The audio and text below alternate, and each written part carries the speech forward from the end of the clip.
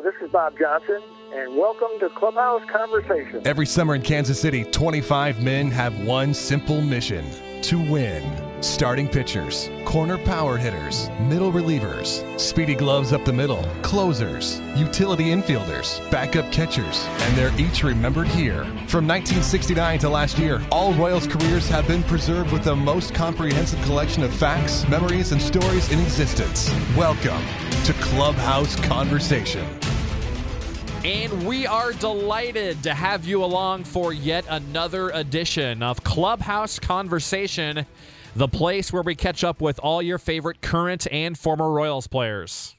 It's Davo, and today we take it back to 1970. A man named Bob Johnson, who pitched for the Royals that season after coming over in a very memorable trade with the New York Mets. In fact, he came over with Amos Otis, and then after the 1970 season was included in a deal sent to Pittsburgh, and that landed the Royals Freddie Patek. So definitely Bob Johnson was involved in two of the bigger trades in Royals history and was very good while he was in KC. He became the first ever Royals pitcher to strike out more than 200 in a season. He did that in 1970 when he struck out 206.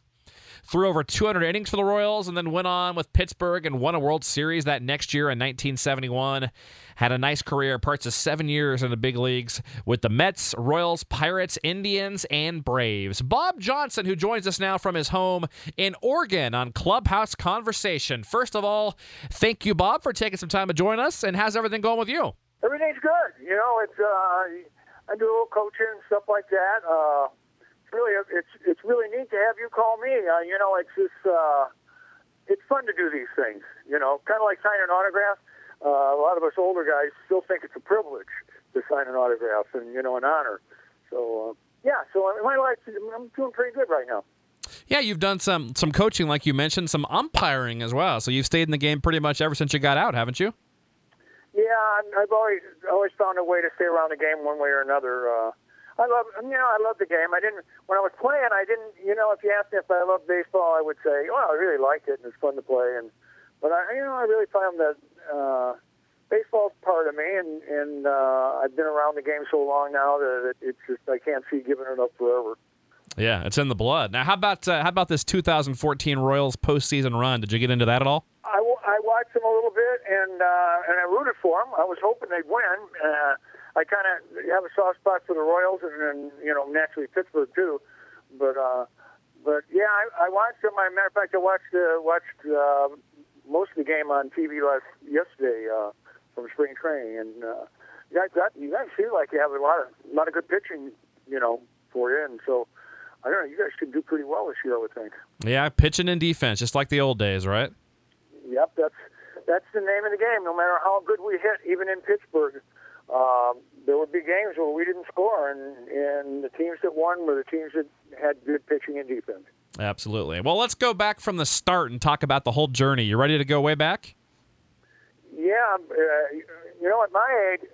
At my age, sometimes I forget when I go to the garage what I went there for. So this could be an adventure.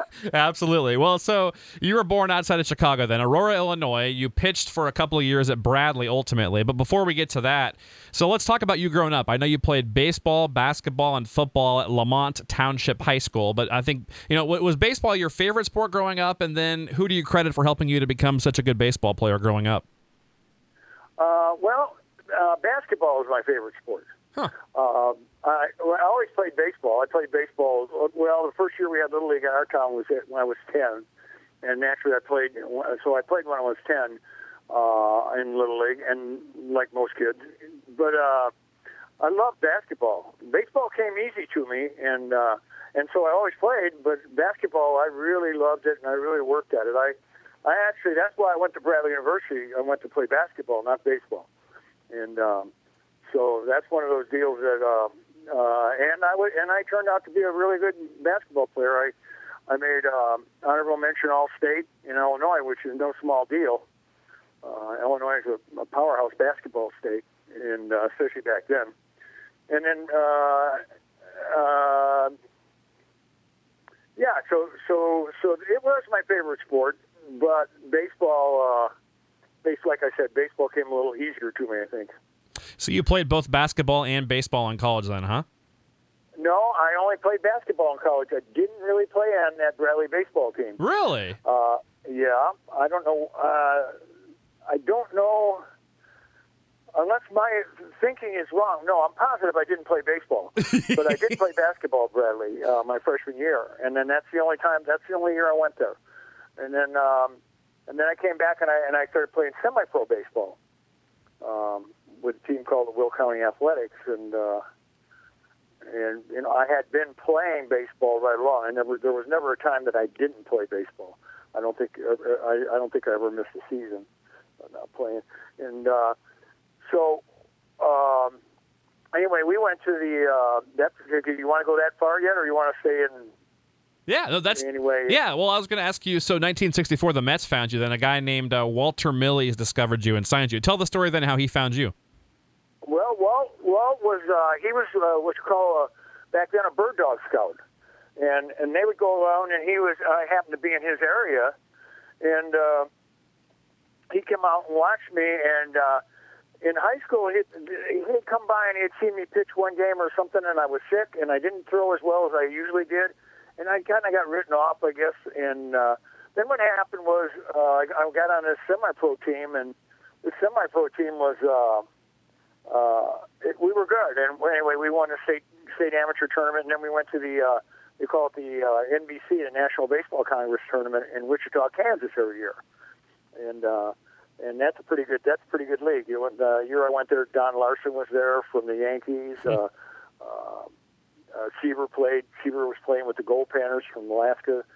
There were some real good ball clubs, and that was a really good power. Anyway, he saw me playing there. And he's a little skeptical because I used to ride my Harley to the baseball game with my baseball uniform on and go out, you know, strike out 20 guys, pitch a shutout, get back on the motorcycle and off to the bowling alley, you know, that kind of deal. And so, anyway, I think Walt was a little put off by that. And so, but anyway, I talked to him, and one thing led to another, and he said, "Well, you want to sign?" And I wasn't 21 yet, so my dad had to sign. Back then, that's what you had to do. And I said, "Well," "do I get to go to Florida to train?" And he said, "Yeah." And I said, "Sounds like a good deal to me. And get out of this cold weather for a while." And that was the last winter I ever spent in Chicago. I don't blame you. Well, then you get to the New York Penn League then with Auburn in 64 and 65. Now, I wanted to ask you about your very first start, your pro debut. You threw a one-hit shutout. What do you remember about that night? Well, that was interesting. We had a guy named Greg Goosen. You may have remembered him or seen his name somewhere around, but Greg was the catcher, and so Greg and I, we went out, and we would go out after and have a cocktail or two together, and so we got to be pretty good friends before we ever started the season. And the first game I was throwing well, and I don't know if you've been to many minor league parks, but the lights aren't the greatest down there, and if you're throwing in the low 90s and you've got pretty good control, the hitter's at a pretty big disadvantage. But anyway, we went two outs in the bottom of the ninth, or with the top of the ninth, we were at home. 2 outs in the top of the ninth, and this little guy came up and he lays down a bunt and he beats it out. That was the only hit. No. So, oh yeah. He and I didn't see eye to eye the rest of that season. So you have to read it between the lines in that one. Yeah. But I figured if he wanted to be on base that much, I'd put him on every once in a while. So, but anyway, yeah, that was exciting because. Well, a quick story. You know, when I went to spring training with the Mets, and when I got down there was like 50 pitchers down there, and so I'm looking around, and I'm going, geez, you know, there was only 2 teams. There was Williamsport and Auburn, and I asked one of the older guys because I turned 21 that I was going to turn 21 that April, so I was a little older than some of the kids that were down there. And I said, "How many teams are down here?" And he says, "There's 2." And I said, "Well, how many pitchers do they carry?" And he said, "Probably 10 on each team, maybe 11." And I said, "Where are the other 30 guys going?" He said, "Home." And And I'm watching the other guys throw, and they all look like they're throwing better than I'm throwing because you don't see yourself. That was before the days of all the media stuff we have now, where you can pitch and they see you can walk over to the dugout and watch your motion, instantaneously. But back then, you had to take a film and took a while to develop and all that. So I really didn't know if I'd make a team or not. That's the older guys would tell me, and they'd say, "Don't worry about it. He says, you may break with the AA team. And he says, but you'll be starting opening day for Auburn. And he was right. But it's interesting the way you perceive yourself as how good you are compared to when you watch other people and how good you think they are. Yeah. No kidding about that. Well, then, so the next year you moved up to Williamsport and Jacksonville, then in 66. And then 67 is the one that was nearly tragic for you, but ended up okay. So you're pitching there at AA Williamsport. You're getting an awful motorcycle accident. You nearly lose your leg. So take us back to that moment. What do you remember about the accident itself? How scared were you? And then what did the doctors initially tell you? Well, what we did was I had a motorcycle and I had just bought a new one. It was a little bigger motorcycle, a little faster, and we were after the game. One of the other players rode my smaller motorcycle. I rode the bigger one, and we were up riding in the mountains, after the game. And I went around. What happened was my bike was brand new, and so it overheated and it got hot. So I just shut it off, and then I decided I better catch up to my friend, so I got it on it pretty hard, went around a corner and hit a little bit of gravel on the road and put it up against the side of the guardrail and tore my leg up real bad. And I knew he couldn't. He said he would ride down and get help, and I said no. I said there's no way. I said if by the time you get back, I'm going to bleed to death because I had severed. I knew at least one vein or artery in my ankle, and because it was spurting blood. And I said, we need to get down. And I said, you're going to have to take me down. Well, he was an inexperienced rider, and we had a little 90cc Bridgestone. So two big ball players on that thing, and but he got us down there, got us to the hospital, and I told him to, take off. And I'd lost my shoe, and my sock was just flipping blood everywhere. And so it looked pretty bad, but I was probably in shock is probably what was the deal there. And then I heard him talking about, I was pretty much out after they'd probably given me a shot of heroin, morphine or whatever to kill pain.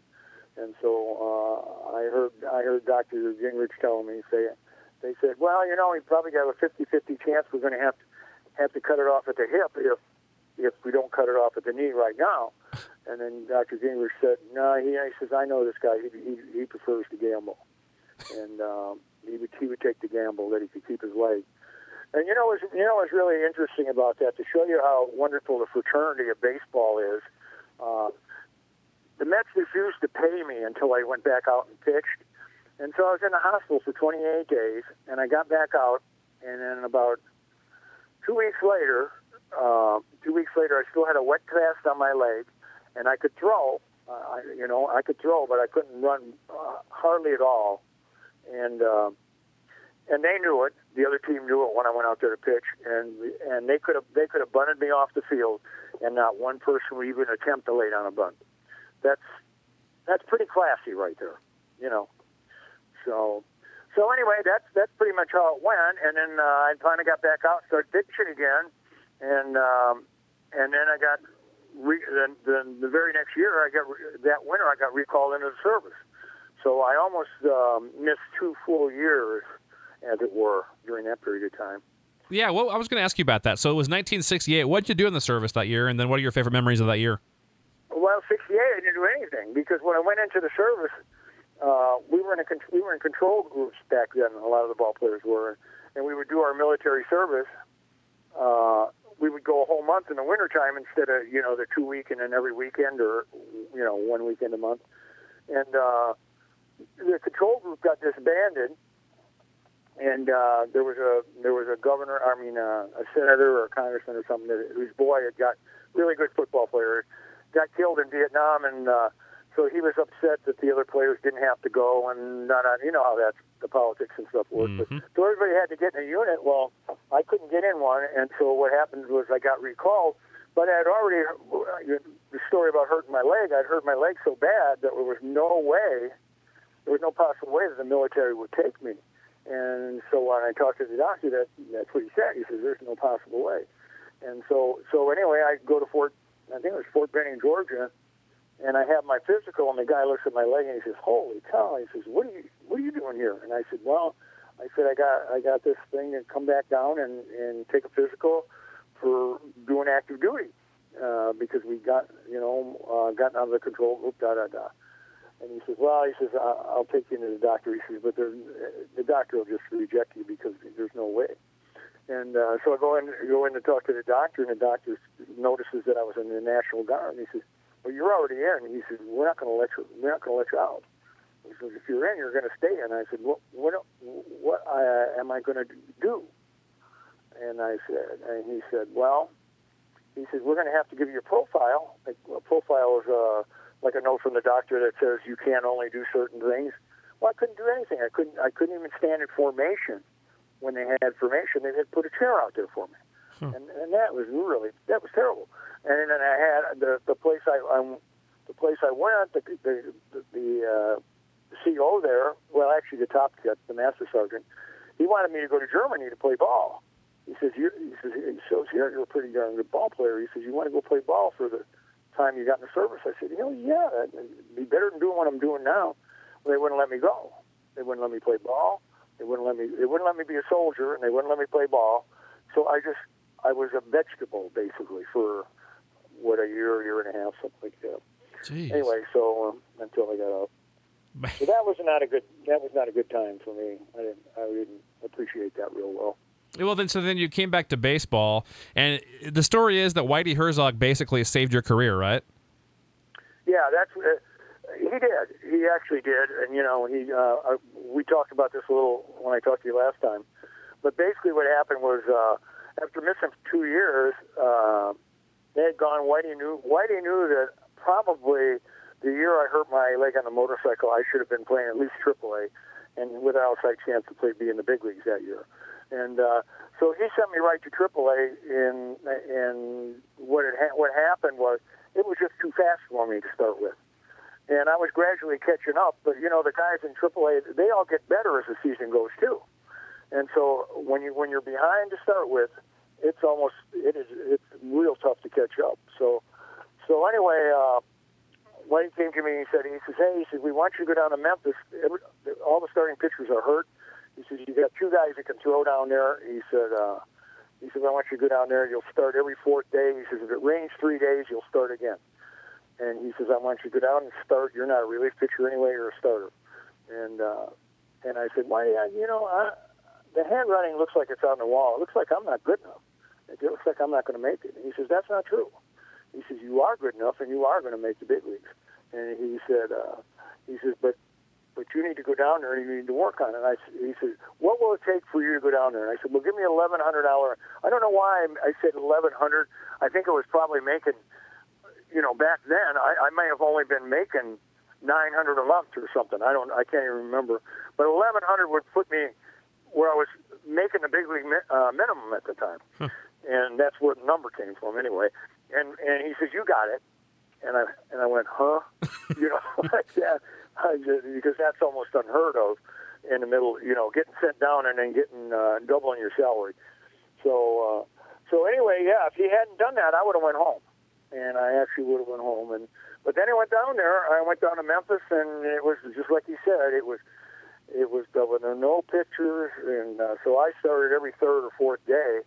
And for me, that was always a good fit. I would have rather, because I was a control pitcher, even though I had a good fastball and a pretty good breaking ball, my control was my second best pitch. My fastball was my best pitch, and control on my fastball was my second best pitch because I could spot the ball pretty much anywhere I wanted to. And so anyway, I went down there and had a heck of a year down there. I mean, looking back on it, I looked at my baseball card the other day, and I looked at it and I went, damn. Maybe they may have got a different Bob Johnson in there or something, Well, there are a few of them, so. Yeah, use somebody else's stats there. Those are pretty good. And so anyway, yeah, that's what I did. And then I got called up to the Mets at the end, and got to pitch in a couple. I got to pitch in a couple games for the Mets during the.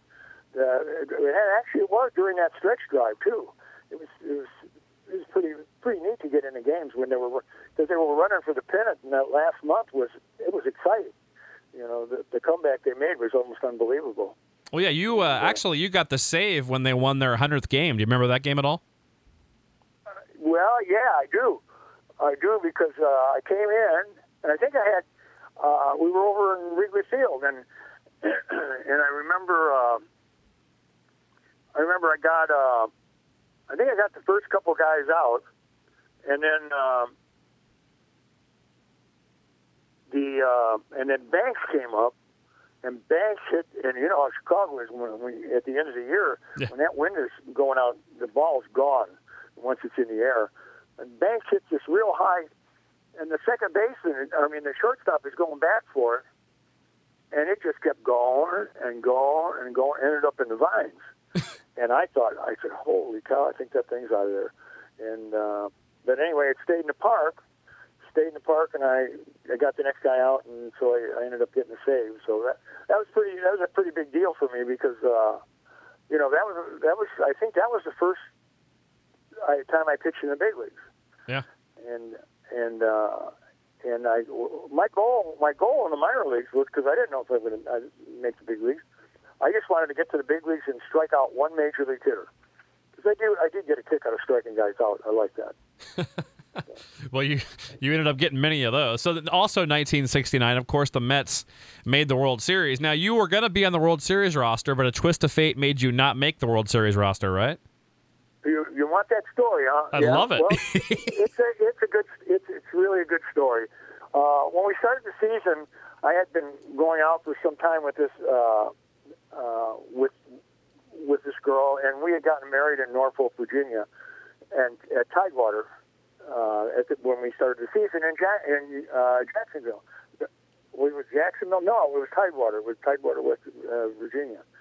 And so anyway, when we asked me to go down to the flight attendant, why don't I go back to Chicago, work the summer? And she said, why don't I go back to Chicago? Because she was based in Chicago, and we were both born and raised in near the Chicago area. She says, I'll go back and stay with my mom and dad, and I'll go back to work, and we'll make a little extra money. And I said, I didn't really want her. But anyway, she did. So anyway, after when I went down, I hadn't seen her in about a month and a half. She came down to visit one time, and I hadn't seen her about a month and a half, and it was, probably August 30th or maybe August 29th, and the manager called me and he says, the Mets are calling you up to the big leagues. And I'm going, and I'm watching the papers and stuff, and I'm going, yeah, I'm going to pitch a lot there anyway, with all these guys they had up there. And he said, you want me to get you a ticket? Or he said, you want me to just cut you a check and you can go ahead and, route your own way through. And I said, give me a check.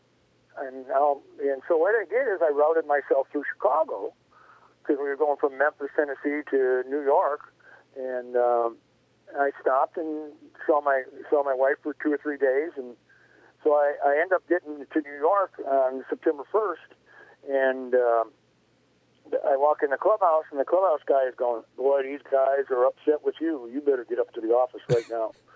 And so I go up to the office, and Whitey is there, and the owner is there. And I'm going, whoa, I must have done something pretty bad here. And they go, where have you been? And I said, well, I stopped to see my wife. I said, I didn't think it'd be any big deal. I'm really glad I'm getting called up, but I've been around a while, and the realism is usually you get called up and you just kind of hang around for a while and maybe pitch an inning or two, but you guys are running for it right now.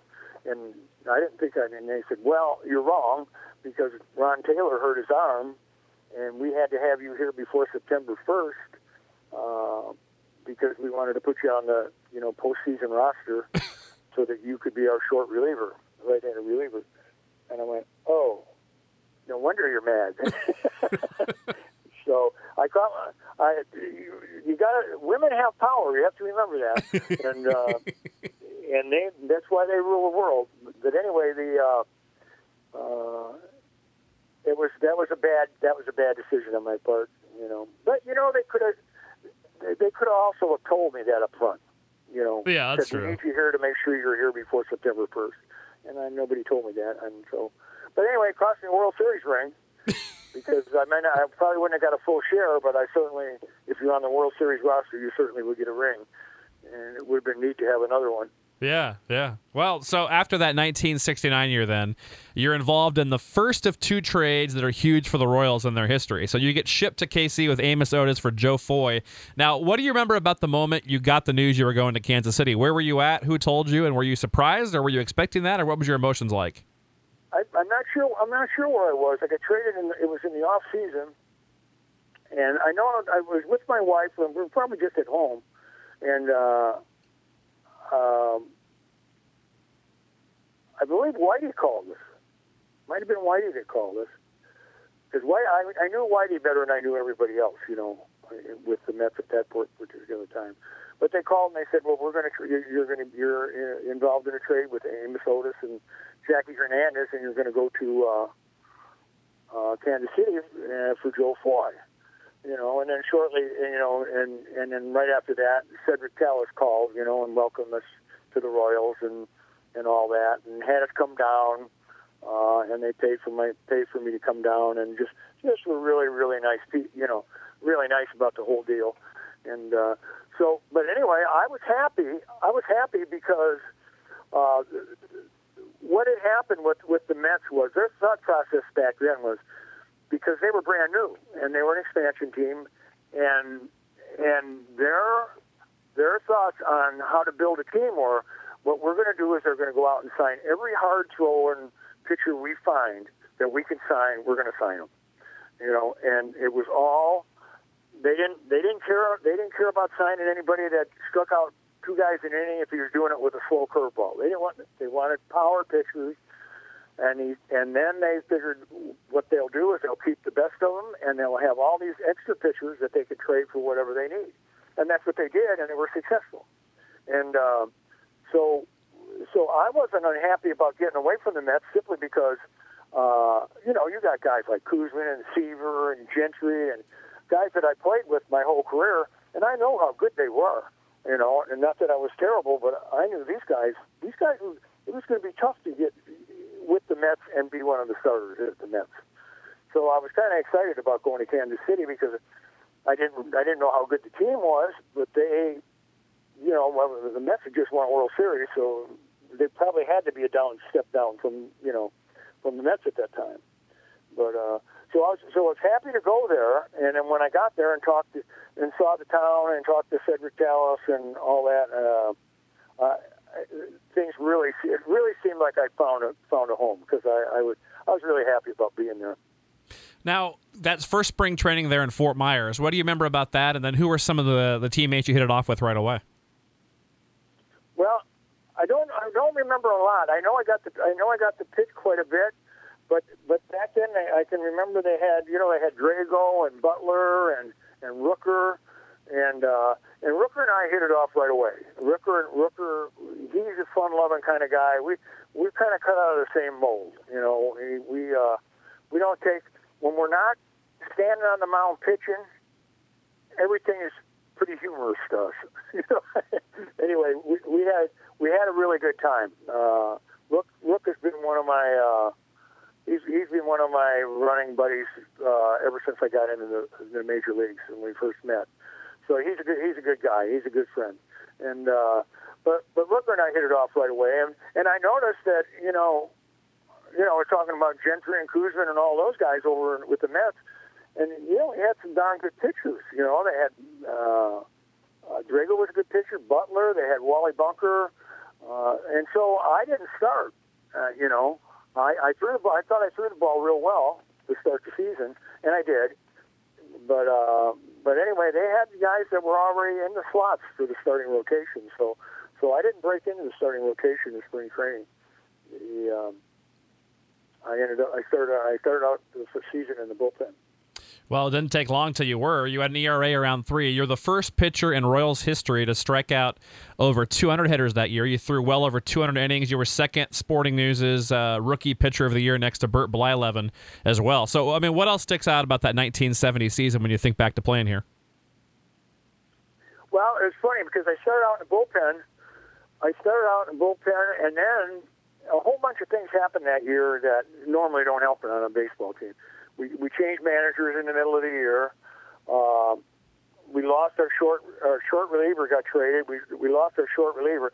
I started in the bullpen, and then I started to start. And I was starting, and I was throwing really, really well.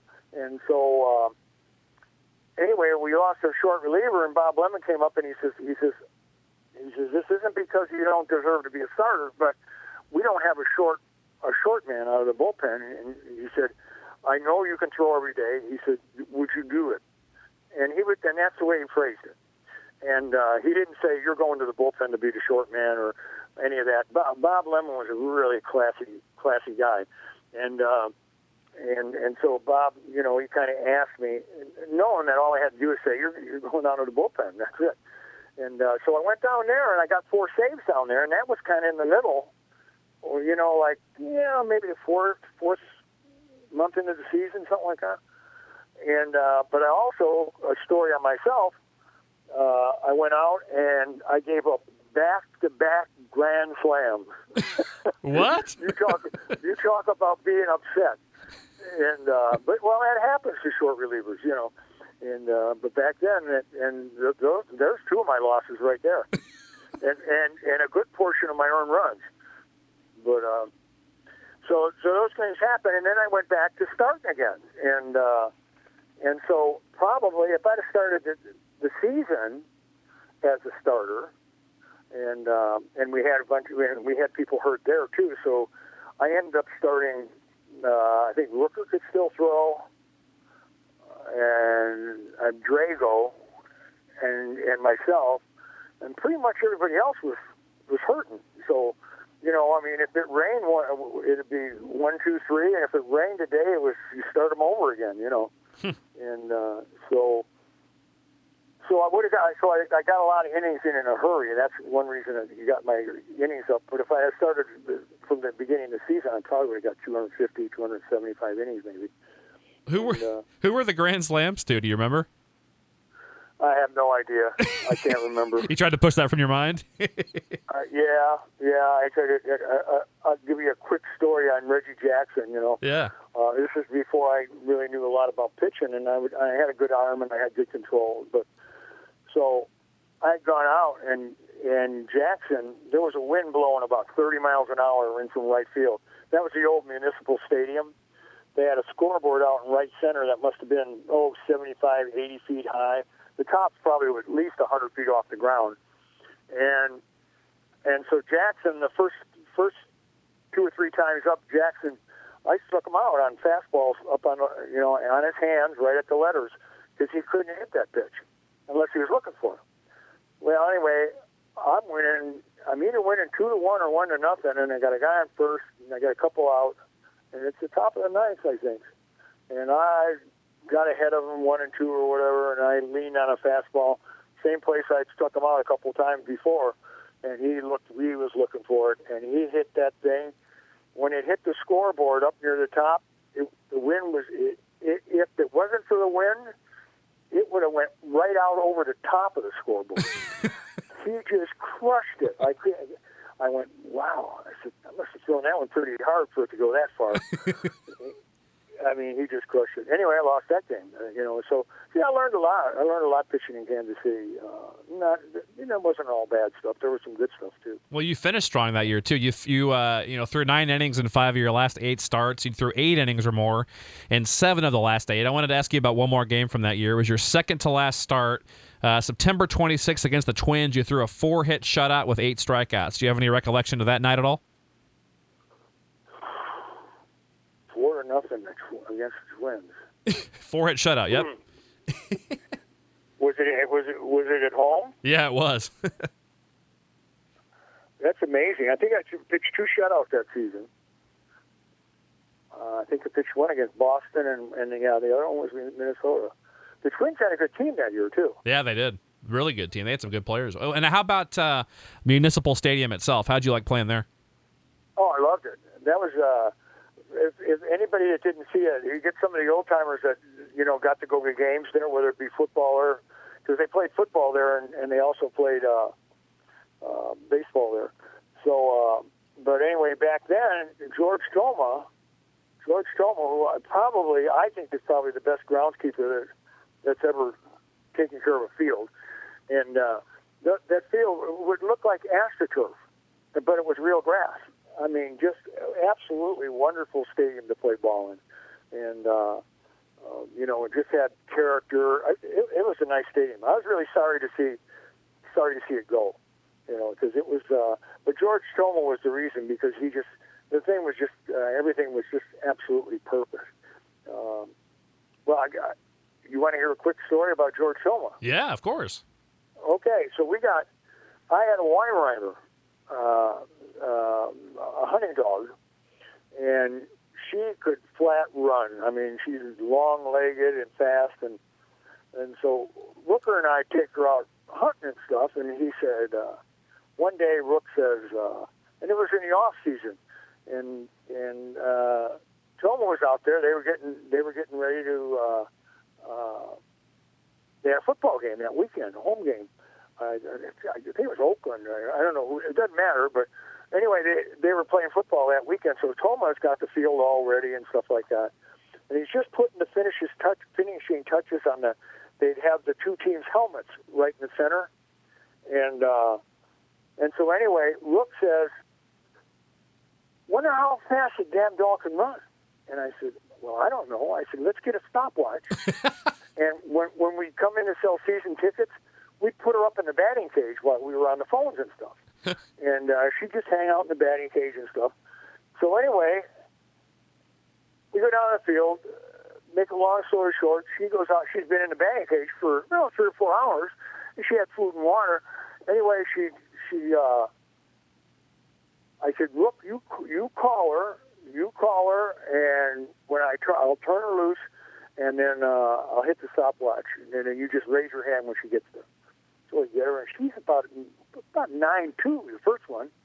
And Rook says, "Let's do it again and reverse it, because she'll run faster back to you." I said, "Okay." And so we do it, and she gets about halfway and stops and runs right over to the center of the field, and she has to take a dump. Right on one of the helmets, on Toma's helmets. And he was, I thought he was going to come unglued. And I said, whoa, I don't feel clean. We were running all over trying to find a bag to pick. Oh, God, it was funny. But, yeah, that was one of the dandies that we did. But, so... That's my George Toma story. That's classic. Now, did you have any favorite areas of Kansas City? Do you remember hanging out anywhere that you enjoyed here at all, off the field at all? Well, we lived in most of the players lived in Overland Park back then, and so we just kind of we come into town once in a while, but it's been a long time. I can't remember, where we did and didn't go right now. Yeah, and only being there a year. I really like Kansas. I liked out in western Kansas, because I think I told you that story about the Royals decided that they were going to give free access to some of the ball players, and they made up teams for little leagues and for Lions clubs for all the small towns out in western Kansas. And so Amos Otis was on my team, and then Rook went with us for sometimes, and then Tom Bergmeyer and who else went with Tom? Can't think of who it was. But anyway, we had 2 teams. One week he'd stay back and sell season tickets, and then the other week he would go out on the road Monday through, I think, Saturday, and each night you'd spend a night at another little town, and we give a luncheon in Lions Club or whatever, and we'd speak and stuff like that, and then in the evening we do little league banquets and sign autographs and give little speeches and stuff like that. So it was really good. So I really like the people out there. The people in western Kansas are amazing. They have these great big tractors. Some of them have 25, 30-foot whip antennas on there. And the reason they got them on there is to listen to the Kansas City ball games, Yep. But they love the Royals out here. That's for sure. Absolutely, they just love them, and so that was kind of neat. I really enjoyed that. I really enjoyed going out there. One other question about 1970 was, Charlie Metro. You mentioned Bob Lemon. What was Charlie Metro like? Charlie was kind of a little stickler, about little rule things and stuff like that, and I liked Bob Lemon a lot better, and I think the players did too. Charlie was a good, in my mind, Charlie was with younger ball players and teaching. Charlie was great. He was really great, and but I'm not.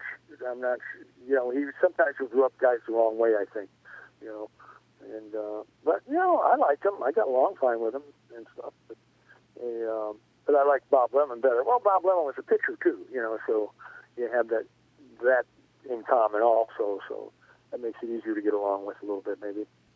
Now, that 1970 season, obviously the record wasn't good, but if you looked at your stats, your strikeouts were great, your innings were great, the ERA was good, and then all of a sudden the Pirates definitely noticed because Joe Brown decided he had to have you. So the Royals are trying to get Freddie Patek, and he insists that you be included in that package if that trade's going to happen. So it ultimately does. You get sent to Pittsburgh. The Royals get Patek amongst others. So how about your memories of that trade? Were you kind of bummed leaving KC, and were you surprised by that? I was shocked. I was shocked. Cedric. Once again, the Royals and Cedric Tallis showed what kind of classy people they are. Before he had never agreed to the trade, he came in and talked to me. He had me come in and talk to him, and said that this is what we're going to do. And he may have already made the trade. I don't know, but the point is he cared about how we were going to feel about it. And I didn't want to go. I said, Cedric, I don't want to go. I said, I want to stay here. I said, I love it here. My wife loves it here. I love it here. We've already made a ton of friends. The people in the community are just the kind of people I want to be around. And he said, yeah. He said, but we just are. We can get enough players for you to make to make us maybe not a contender, but at least we'll be able to win a bunch of games because of it. And I said, and he told me, he says, that's the last thing I want to do is trade you. He says, but the deal is just too good. And so I said, what am I going to do? I couldn't veto it or anything, Anyway, the way he handled it was really nice, and I wasn't super happy about going. However, I also knew how good the Pirates were. And I knew that going over to the Pirates, all they were missing is one or two pitchers and a couple of defensive players, and they were ready to win a World Series. And I knew that. So when I got over there, it was different for sure, because I went from a team who we didn't win a lot of games. We lost games 1-0 and 2-1, and that was standard. And went to a team that, averages 5 or 6 runs a game, and sometimes just beats other pitchers to death, And so you're looking at a whole different scenario as far as pitching. And they had a great big ballpark that the ball didn't carry well in, so it was perfect for a high ball pitcher. Like a lot of times I'd go high on guys, and so that part of it was good. However, they already had. They picked up Nellie Briles in the off season, and so with me and Briles, that made 7 starting pitchers they had. So it was one of those things. Instead of pitching every 4th day, like with the Royals, now I'm looking at a 5-man rotation, which means you're only going to pitch every 6 or 7 days sometimes, and I don't do as well in those circumstances as I do, pitching more often, but things worked out pretty good because we ended up going to the World Series and getting a World Series ring. So that's all pretty positive. And it was just like any place else. There were really great guys on that team too. So anyway. You mentioned Nellie Briles, and that's a good segue, because one of your best big league moments then is 1971 World Series Game 3, and right before the game, Briles gets scratched. I think it was an injury or something, and then you get told at the last second you're going to start. You throw 8 shutout innings. So take us back to that day and what you remember about that. Yeah, I remember that game pretty good because that's probably I pitched some good games for the Royals. You know, the shutouts I pitched a 2-hitter against Boston and stuff, but there weren't the same things on the line either. It's the swing game. It's the third game. Whoever wins that game is probably going to win the series because that's the way it was going back then. You know, it's a short series, 5 games. So if you win the third game and go up 2-1, chances are you're going to win that series. And I knew a little bit longer ahead of time. That's the press. It sounds better when you say he just walked out of the bullpen and started spinning things. But I knew ahead of time. Nelly and I had talked it, a couple days before that, and he came out in the outfield. He says, "I'm slated to start this one." He says, "But probably you're going to be the starter." And I said, I had a bad groin, and I said, "The groin's still hurting pretty bad." And he says, "Yeah." And I said, I'll mentally get myself ready. So Nelly and I knew what was going on, and so when he went down to warm up, I went down to warm up too. Oh, okay. Yeah, so it wasn't that I threw 20 quick pitches and started wheeling and dealing against one of the better hitting clubs in baseball at that point in time. Yeah. So we went out at the same time and started throwing, and Nelly threw up our 20 pitches, and he said, "Go ahead and get ready." He said, "I'm not going to be able to make it." And so he did what they needed to do. We went down, but we didn't delay the game or any of that stuff. Even though he was penciled in as a starting pitcher, they told him early enough that they didn't really. Some places will say that I came in relief, and then there's other places that say that I started the game. And I actually started the game. Nelly never was going to start it. So. But I did know a little longer ahead of time than that. But I threw really, really well. I had a lot of strikeouts and then I'm pitching against Juan Marichal, which is and he was throwing good, because naturally the National League now we're all hitting. And the first time I faced him, I said, he's throwing good today. I said, this is going to be a close one. And it turned out it was.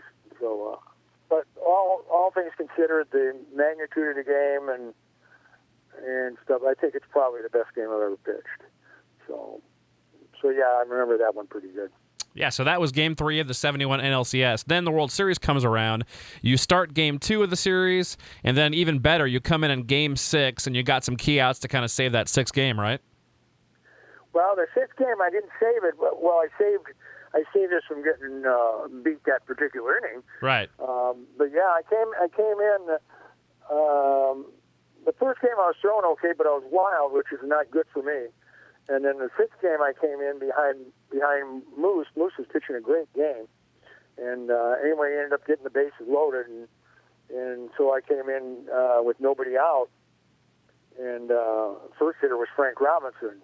And you're playing in Baltimore. So all of those things lead to usually not having really good success. But anyway, I got Robinson to pop up. And then I got, I think it was Rettenman hit after him. And I got Rettenman on a call, 3rd strike, and then got Davey Johnson grounded 2nd, and that was it. So that was a pretty good job, too. That's a pretty good relief appearance. And then I think I pitched one more inning, and then Justy came in for me. I think the next inning or the inning after, I can't remember. But that's fun. It's I remember somebody asking me, what's it like to go out to be out there during World Series? Yeah. All the stuff that goes on. Uh-huh. And the only thing I could think of, and it turned out to be a good answer, was that it's like when you get your first Little League uniform. You know what I mean? How exciting that is? Uh-huh, yeah. It's kind of the same way. And if you love baseball, that boy, nobody ever forgot that moment when you get your first uniform. You get to go out there. And cause now they get their first uniform when they're 3. Yeah. I do. I got a 3-year-old grandson, and he's got a little uni. He goes out, and they go toddling around out there. He can barely walk. Anyway, they have fun. That's great. So winning that World Series, then, I mean, is that one of the most special moments of your life, obviously? Top 5, I'm assuming? Yeah, that is. That's, for sure, my top 5. my kids being born, naturally, is probably number one. And but that's a lot of that's pretty thrilling. What's neat about it is we go back, and the Pirates are a good organization too. The Pirates, about every 5 years, they have us back, all the 71 people. It's kind of sad in a way because every year we got less and less of us, And but we go back, they bring us back to Pittsburgh, they pay all our expenses, and we go out and they introduce us, and it's really neat. And the town is neat too. The town is a neat town like Kansas City. They really like the players and they remember you. Even as old as I am now, and as long as it's been since I played there, I'll go downtown, walk around, leave the hotel and walk around downtown, and people come right up to you and they know who you are, and they talk with you. Sometimes ask for an autograph. It's kind of neat. It's kind of a neat thing. Yeah, especially all these years later. So the next year is 72. You guys make the NLCS, but then ultimately you get turned away. I'm assuming that was pretty heartbreaking. Yeah, it was terrible. Is what it was. We just gave the game away. Is what we did. We played Cincinnati, and Cincinnati's got a hell of a ball club. Back then, you're probably aware, the Big Red Machine. It was as good a hitting ball club as there was, but. And Moose did a real good job in the final game. Somebody else started the game, and then Moose came in. Anyway, Moose ends up throwing a slider, and it gets by Sanguine, and they score a winning run. But we had the game in hand. We had a one-run lead going into the last, to the bottom of the ninth, and we just kind of gave it away. Dave Justy came in first, and then he threw a high pound ball to the bench and hit it out of the world somewhere. Probably still going, I don't know. But anyway, then the wheels just came off, and it don't take long when you got a team like Cincinnati. And so we lost in the playoffs that year, and when we played pretty good. But in '72, we had a better team in Pittsburgh than we did in '71. Huh? Much better team. I mean, we cinched it. I don't know when we cinched it, but it had to be. I think it was the first week of September. We were already Eastern Division champions. I mean, we would come out to the West. We came out that year. We came out to the West Coast. We do the West Coast swing, and for most people, if a team can come on the West Coast swing in the National League and go back at 500, they've had a hell of a trip. We come out, and it didn't matter where we went. We go to San Francisco, L.A. We'd win 3 out of 4, 2 out of 3. We go back, we play, 17 games. We win 12 or 13 of them. And we had an amazing team. And that was the year Stargell was so good. I mean, it was just, every time they pitched the Stargell in a game-winning situation, he came through. Every single time. We'd sit there in the bullpen and go, they're going to pitch to him. What's wrong with them? Why are they going to do that? And sure enough, he'd hit a double or a home run, and that'd be it. But yeah, we had a better team that year than we did in '71. And we had more pitching. We had a little better defense, too. Well, you mentioned Stargell. You had Doc Ellis and Manny Sanguine. And, of course, I've got to ask you what it was like playing with Roberto Clemente and what kind of man he was. Yeah, Roberto was... a lot of people get in arguments about the greatest players that ever played the game, and I think it almost boils down to two people, Clemente and Mays. And luckily, I was just really lucky to play against Mays and then play with Clemente. Clemente, I was playing baseball down in Puerto Rico then. I ended up playing 5 different years. I played winter baseball down in a couple of years in Puerto Rico, a couple of years in Mexico, and then in the Dominican, and also down in Venezuela. So I played down there a lot. Well, I happened to be playing down in Venezuela that year. That Roberto Clemente's plane actually blew up and then went into the ocean right there by the breakwater in San Juan.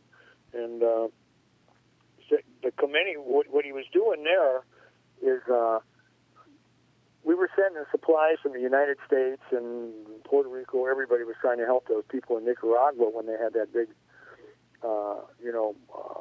earthquake. And so, but what was happening is the government over there was pretty corrupt back then, and so they were black marketing and everything. So the people that needed the supplies weren't getting them, and Clemente was really upset about that. So he says, "Well, if I'll get these, I'm going over there with them." And he apparently knew the dictator that was messing things up because they were childhood friends or some damn thing. I don't know how it worked, but anyway.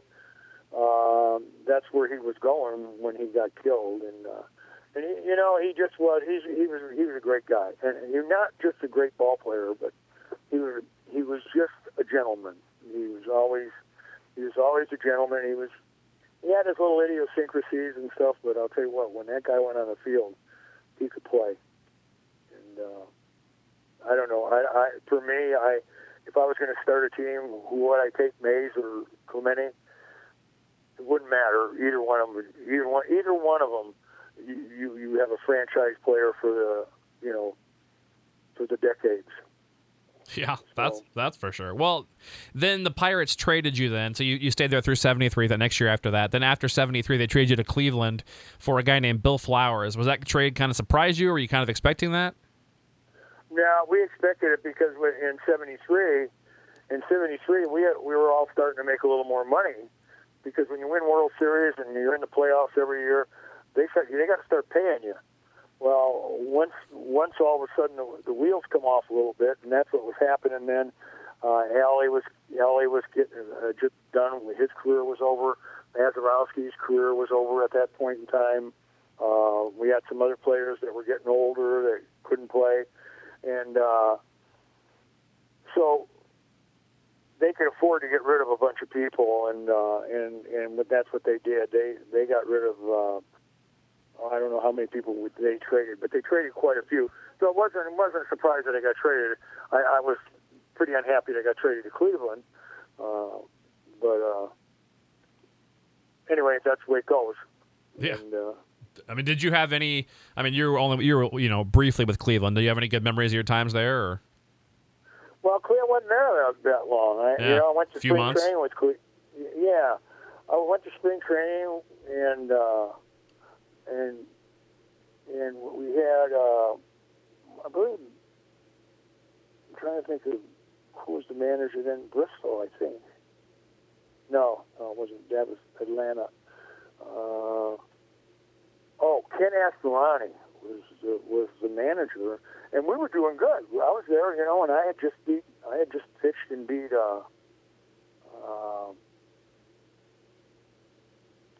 Oakland, and Oakland was real good back then. And so I was, I don't know what it was, 3-4 or 4-3, something like that. Anyway, Astorani called me in the office one day, and he says, "Hey," he said, "Wolfie," he says, "What do you think is wrong with the team? How come they're so unhappy?" And I said, "Well, you gotta quit yelling at them and stuff like that." I said, "These guys know how to play ball. You don't have to be yelling at them all the time." He said some bad things, and so the players didn't get along with him very good. But anyway, I guess I shouldn't have said that. He told me beforehand. He said, "Don't worry about it." He says, "I'm not going to hold it against you or anything. I just really kind of like to get the idea of what's going on." I said, "Just don't yell at them so much. They don't need to be yelled at like that. They're all grown men." And that was it. Naturally, I got put on waivers immediately. Jeez. But he didn't hold it against me. He just got rid of me. That's all. Yeah. Oh, yeah. We don't care. We're going to fire you, but Yeah, we'll fire you, but it doesn't matter. We'll. Anyway, so that was. I met some pretty good guys. We had some pretty good ball players back then, and we actually that year, I think if they left alone a little bit more, they might have been contenders. Huh. And, but anyway, what happens. Yeah, well then, so the rest of 74 to the end of 76, you're back at AAA, the Texas, the Yankees, and then, of course, I want to talk about the Royals again. So it's 1976. It's June 22nd when you sign again and you head to Omaha. What made you choose the Royals, and what had they told you at that time? Well, that's a pretty interesting story. You know, I was driving down the freeway. And Joe Ferguson, who was catching for the Dodgers then, and I had quit because I got into a run-in with Billy Martin, and Billy Martin really what he did is he had a vendetta against one of the players, a guy named David Clyde, left-handed pitcher out of Texas, and he was playing for the Texas Rangers then, and they took him right out of high school. The manager took him right out of high school and stuck him in the big leagues. Billy Martin didn't want him because the kid wasn't ready to pitch in the big leagues, and he's a good kid. He had a hell of an arm, but he just needed some experience down in the minor leagues, and Billy knew it. So Billy had a vendetta going against the front office, and Texas claimed me off waivers. Remember, we're back to Cleveland when I went to the minor leagues from Cleveland. Originally, Dr. Brown, who was the head of the board of directors for the Rangers at that time, he called me up and he says, "Hey," he says, "we're the first ones to get you off waivers." He says, "We want you." And he said, "Would you come to Texas?" I said, "Yeah, come to Texas." I said, "I'd go anywhere rather than where I'm at. I don't like where I'm at." And he said, "Okay." He says, "A couple of days, we'll have you here." Well, I get a call about a day later, and it's the general manager. And the general manager says, "Billy Martin won't take you." And I said, "What do you mean he won't take me?" And he says, "Well, all these things, and they don't have any pitching there. I know they don't have any pitching to start with." So he says they want you to go. They want you to go to not Tacoma, but what's the AAA team over? Oklahoma City, is that who it was? What's that? Oklahoma City, was it there back then or not? No. That was before Oklahoma City. That was. It's in Western Washington. Anyway, it's AAA, and so I go. And so he says, "Well, he says he's not going to pay you if you don't go to AAA." So I go to AAA. I go to AAA, and when I get there, I got a couple other experienced pitchers there, and hell, we win the league. And we win the league. I go, and so I pitched the first game of the playoffs, win it, and my buddy pitched the second game of the playoffs. He wins that one, and it's best 3 out of 5. And so they only need to win one game out of 3. So we said, well, we're going to drive that way. And the manager said, no, he didn't care. He said, go ahead. And I was with Schellenbach. So we drive and we go up and we're driving back. And we call them. They call us after the game. They said, we won the game. He says, we're champions.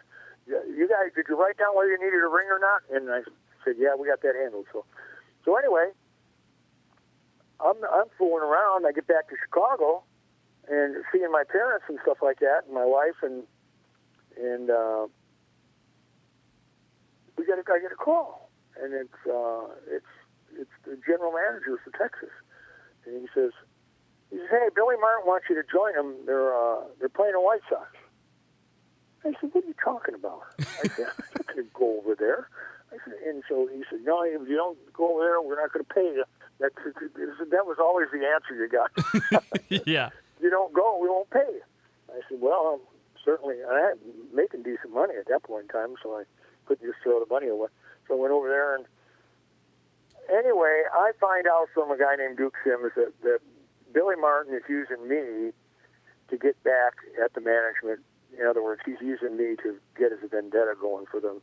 And so Billy and I didn't get along after that, for sure. So I quit. I ended up quitting rather than put up with it. And anyway, okay, now back to Joe Ferguson. I see Joe Ferguson on the freeway, and he said, why aren't you playing?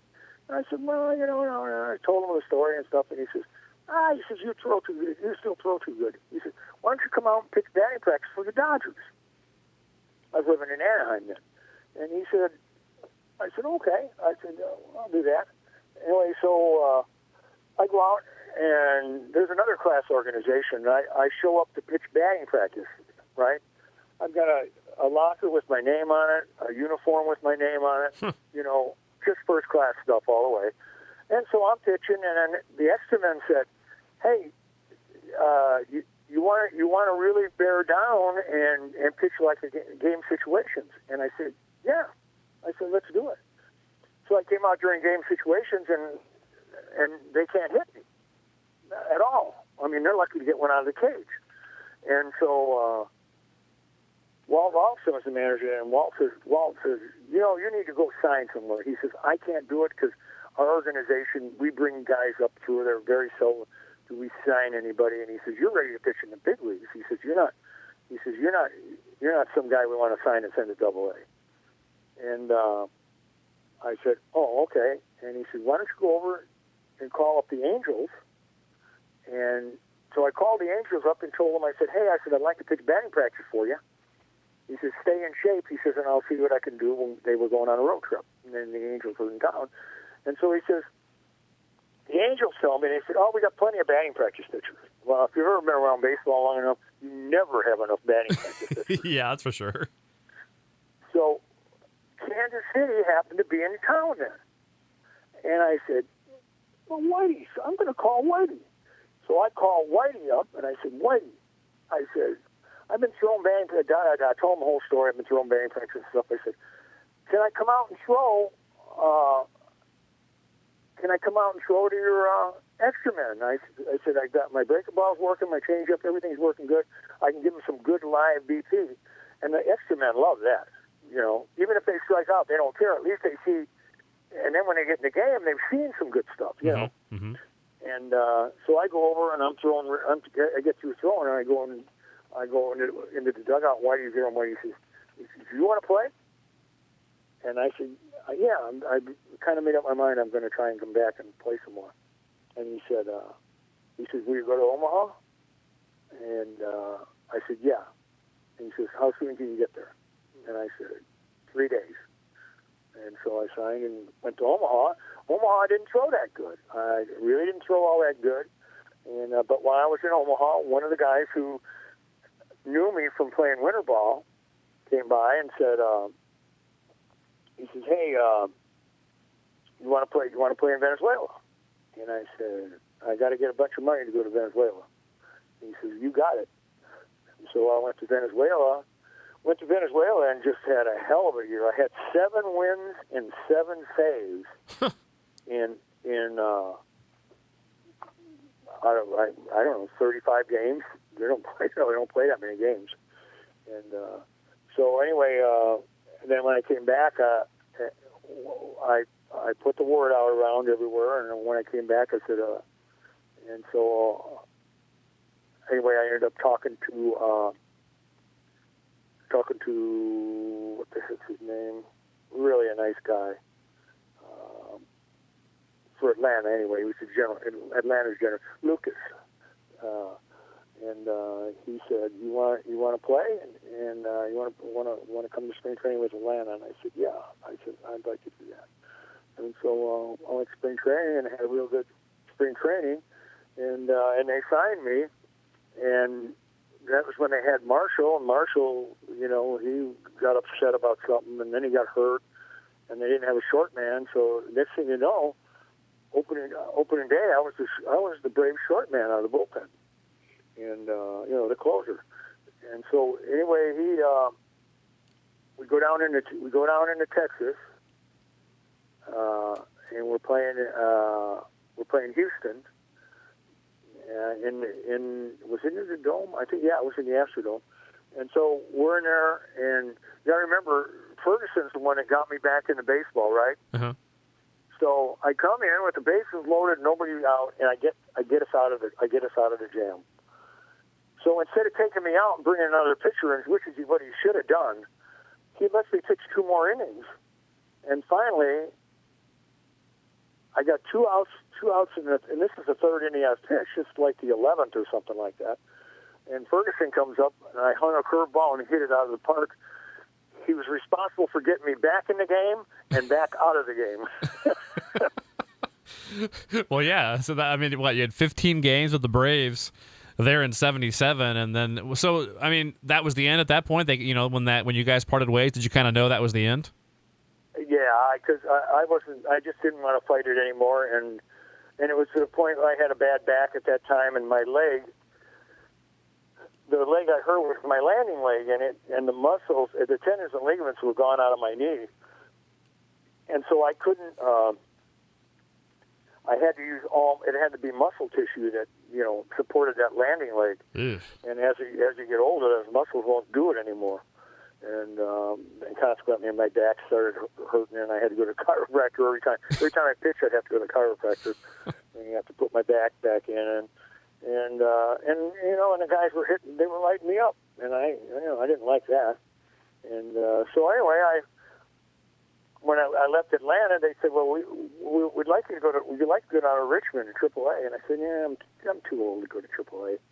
I said, and they said, "Well, we'll have to release you," but they had to pay my salary.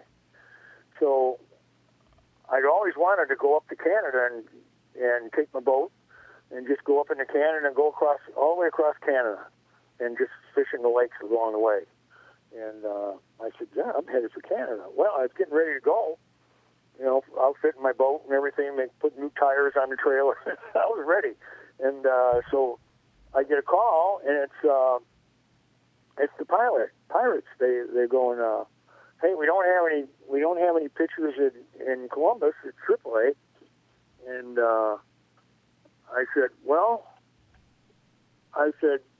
are the chances of going back to the big leagues with you guys?" And he said, "Well, not right now. Maybe in this next spring, but we'll see how you throw and stuff." And so I went there, and I threw pretty good, but they ran out of contention, and I was there for maybe a month, and they just played themselves out of it, so they couldn't win it anymore.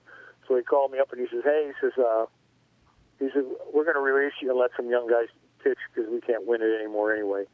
And I said, "That's fine with me." Well, they paid me a lot of money to go there, and they paid me for the rest of the season. And anyway, we talked some, and there was no hard feelings at that point in time.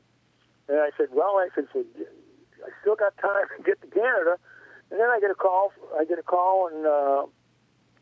from Dallas Green, and he was the GM. At that time he was the GM anyway in Oklahoma City, and he says, our young relief pitcher, his arm is falling off. He says, we got to get a guy in here with some experience to help him out. And he says they're running for the pennant, and they need somebody. And so I told him there's only 3 weeks left in the season. I said, "Well, I'll tell you what, I'll go down there, but I want $10,000 and a ring if we win it." And he goes, "Really?" I said, "Well, yeah, I was going fishing." And he says, "Oh, okay." So anyway, he said, "Yeah, come on." So I probably made more money that year than I made any of my other years, and really never pitched very well. Yeah, I don't know. So. Well, you deserved it by then. That's great. Yeah, but I'm one of the few ball players that when you look in the that Bible thing with all the stats for all the years you played, that has over a full page. Yeah. All the places, right? Yeah, got a lot of places. Went a lot of places, met a lot of people. Had a lot of fun, too. I mean, it was a lot of fun. I would do it. Everybody says, "Well, I wouldn't do that over again." I'd do the whole thing over again. I'm sure. Well, last few things for you. Circling back to the Royals then. So, I mean, how long has it been since you've been back to Kansas City? Has it been years and years? Yeah, it's been a long time. They sent me. They did send me a letter. Spokane's the name of the town in Washington, by the way. Oh, yeah. And and Spokane sent me a nice thing. They wanted me to come back there because they had a reunion for that championship team, where they won. It's a pretty big deal. Pacific Coast League's a pretty tough league. Yeah, it is. Yeah, when you win the Pacific Coast League, you've done a pretty good job. And so, but no, I haven't been to Kansas City in I don't know how long. And I don't drive. For some reason, I don't seem to drive through there because I go to Wisconsin a lot to see my cousin. And my mom lives in Chicago, or not my mom, but my sister and my mom done. But and then I got my grandkids are in Colorado and Arizona, so I spend most of the time doing that. I kind of skirt around that area all the time. I don't really drive through it. Yeah, we got to get you back here one of these days.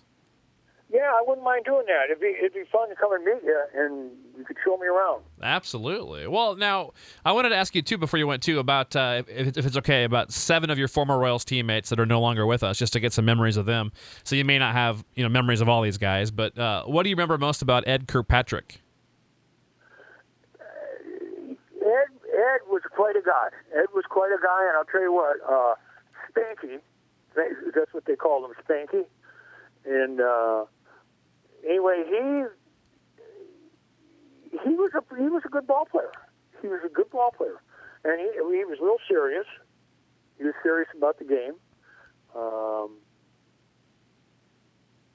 and he was a decent hitter. We didn't have a lot of good hitters. you have to remember, we as a team, I'll bet we didn't hit 220 as a team. Yeah, it was bad.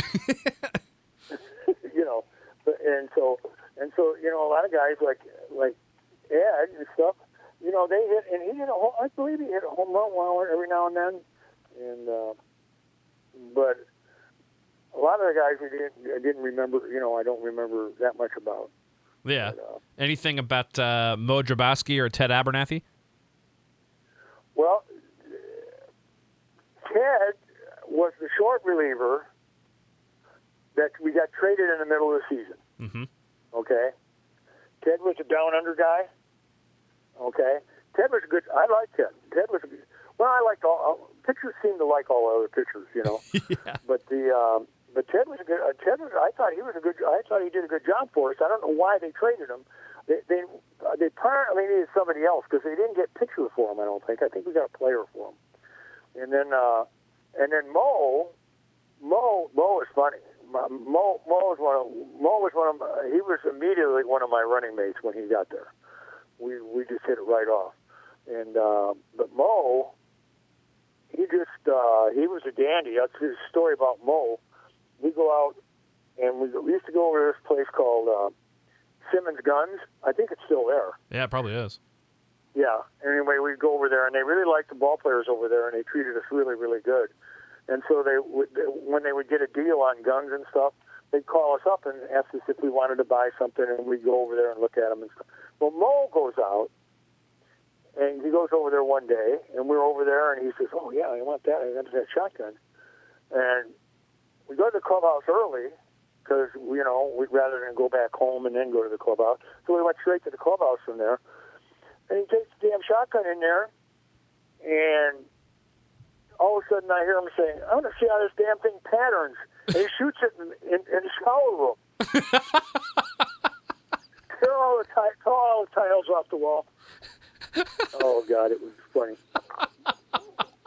That's great. You got to watch. Well, I don't know for sure if they know this. This and he was involved in this too.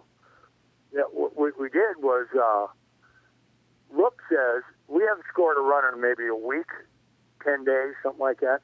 I mean, we were steadily losing 2-0, 1-1, 1-0. I mean, and I'll never forget it. So Rooker says, and Mo was in on it too. Grabowski was. He says, I had gotten from Topps Bubblegum. They let you get stuff out of a catalog. Yeah. Well, I had gotten this Black & Decker kit that had drills and saws and all that stuff in there, power saws. And so he says, "Do you still have that in your locker?" And I said, "Yeah." He said, "Well, come to the locker room at 2 o'clock. Nobody else comes in until 5. We go in there, and Mo and Rooker go get all the bats, all the game bats from everybody, and we saw them all in half and put them in a pile in the middle of the locker room. So now they come in, and we got Piniella there, and so they're yelling. The hitters are yelling, and so Lemon gets there, and the hitters come. They go running over to. Lem, come on out here and look at this. Look at what they did.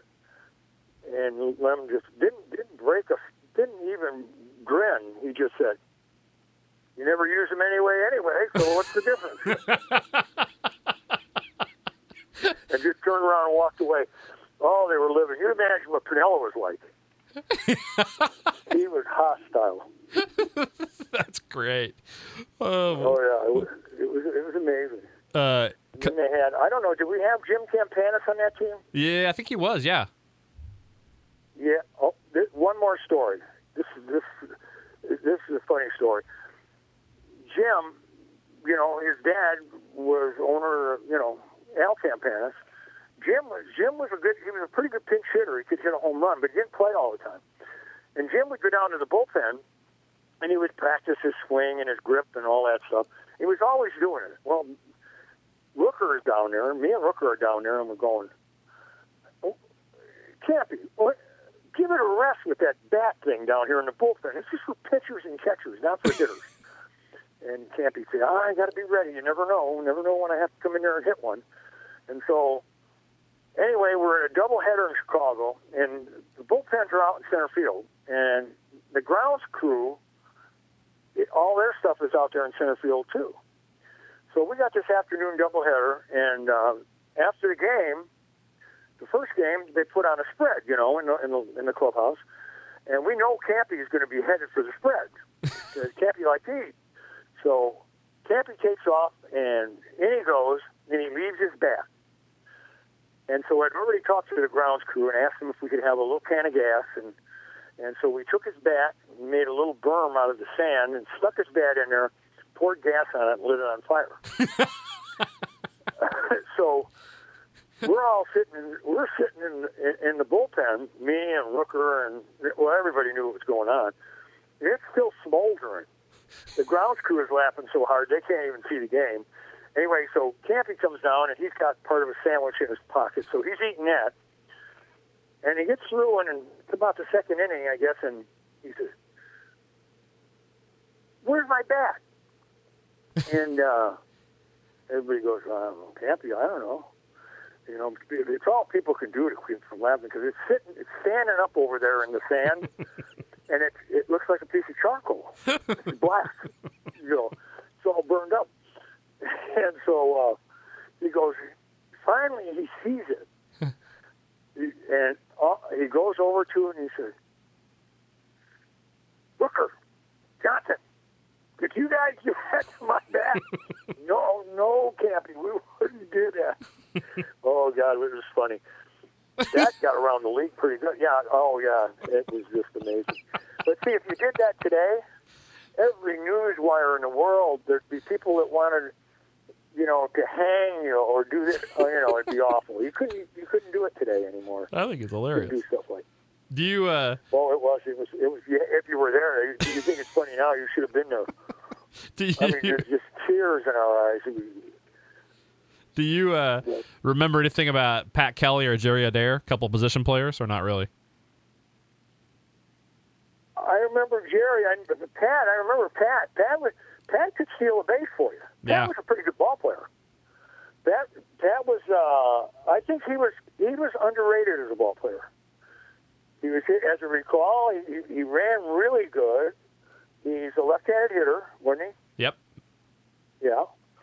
And I think he was a decent ball player. He wasn't bad at all. I liked that. He was a good guy too. I remember him being a good guy. And Jerry Adair may have came over. Was he there all year? I think he was there for like half the year. I think he did come in the middle of the year. Maybe he was the guy they traded for. He might have been. Let's see. I guess the last four guys I have for you are pitchers. Anything obviously real tragic? Don O'Reilly. Any memories of him? Not much, no. And then Mo Drabowski. Yeah, Mo. We were just talking about Mo. Oh, I just said Mo. Sorry. Great.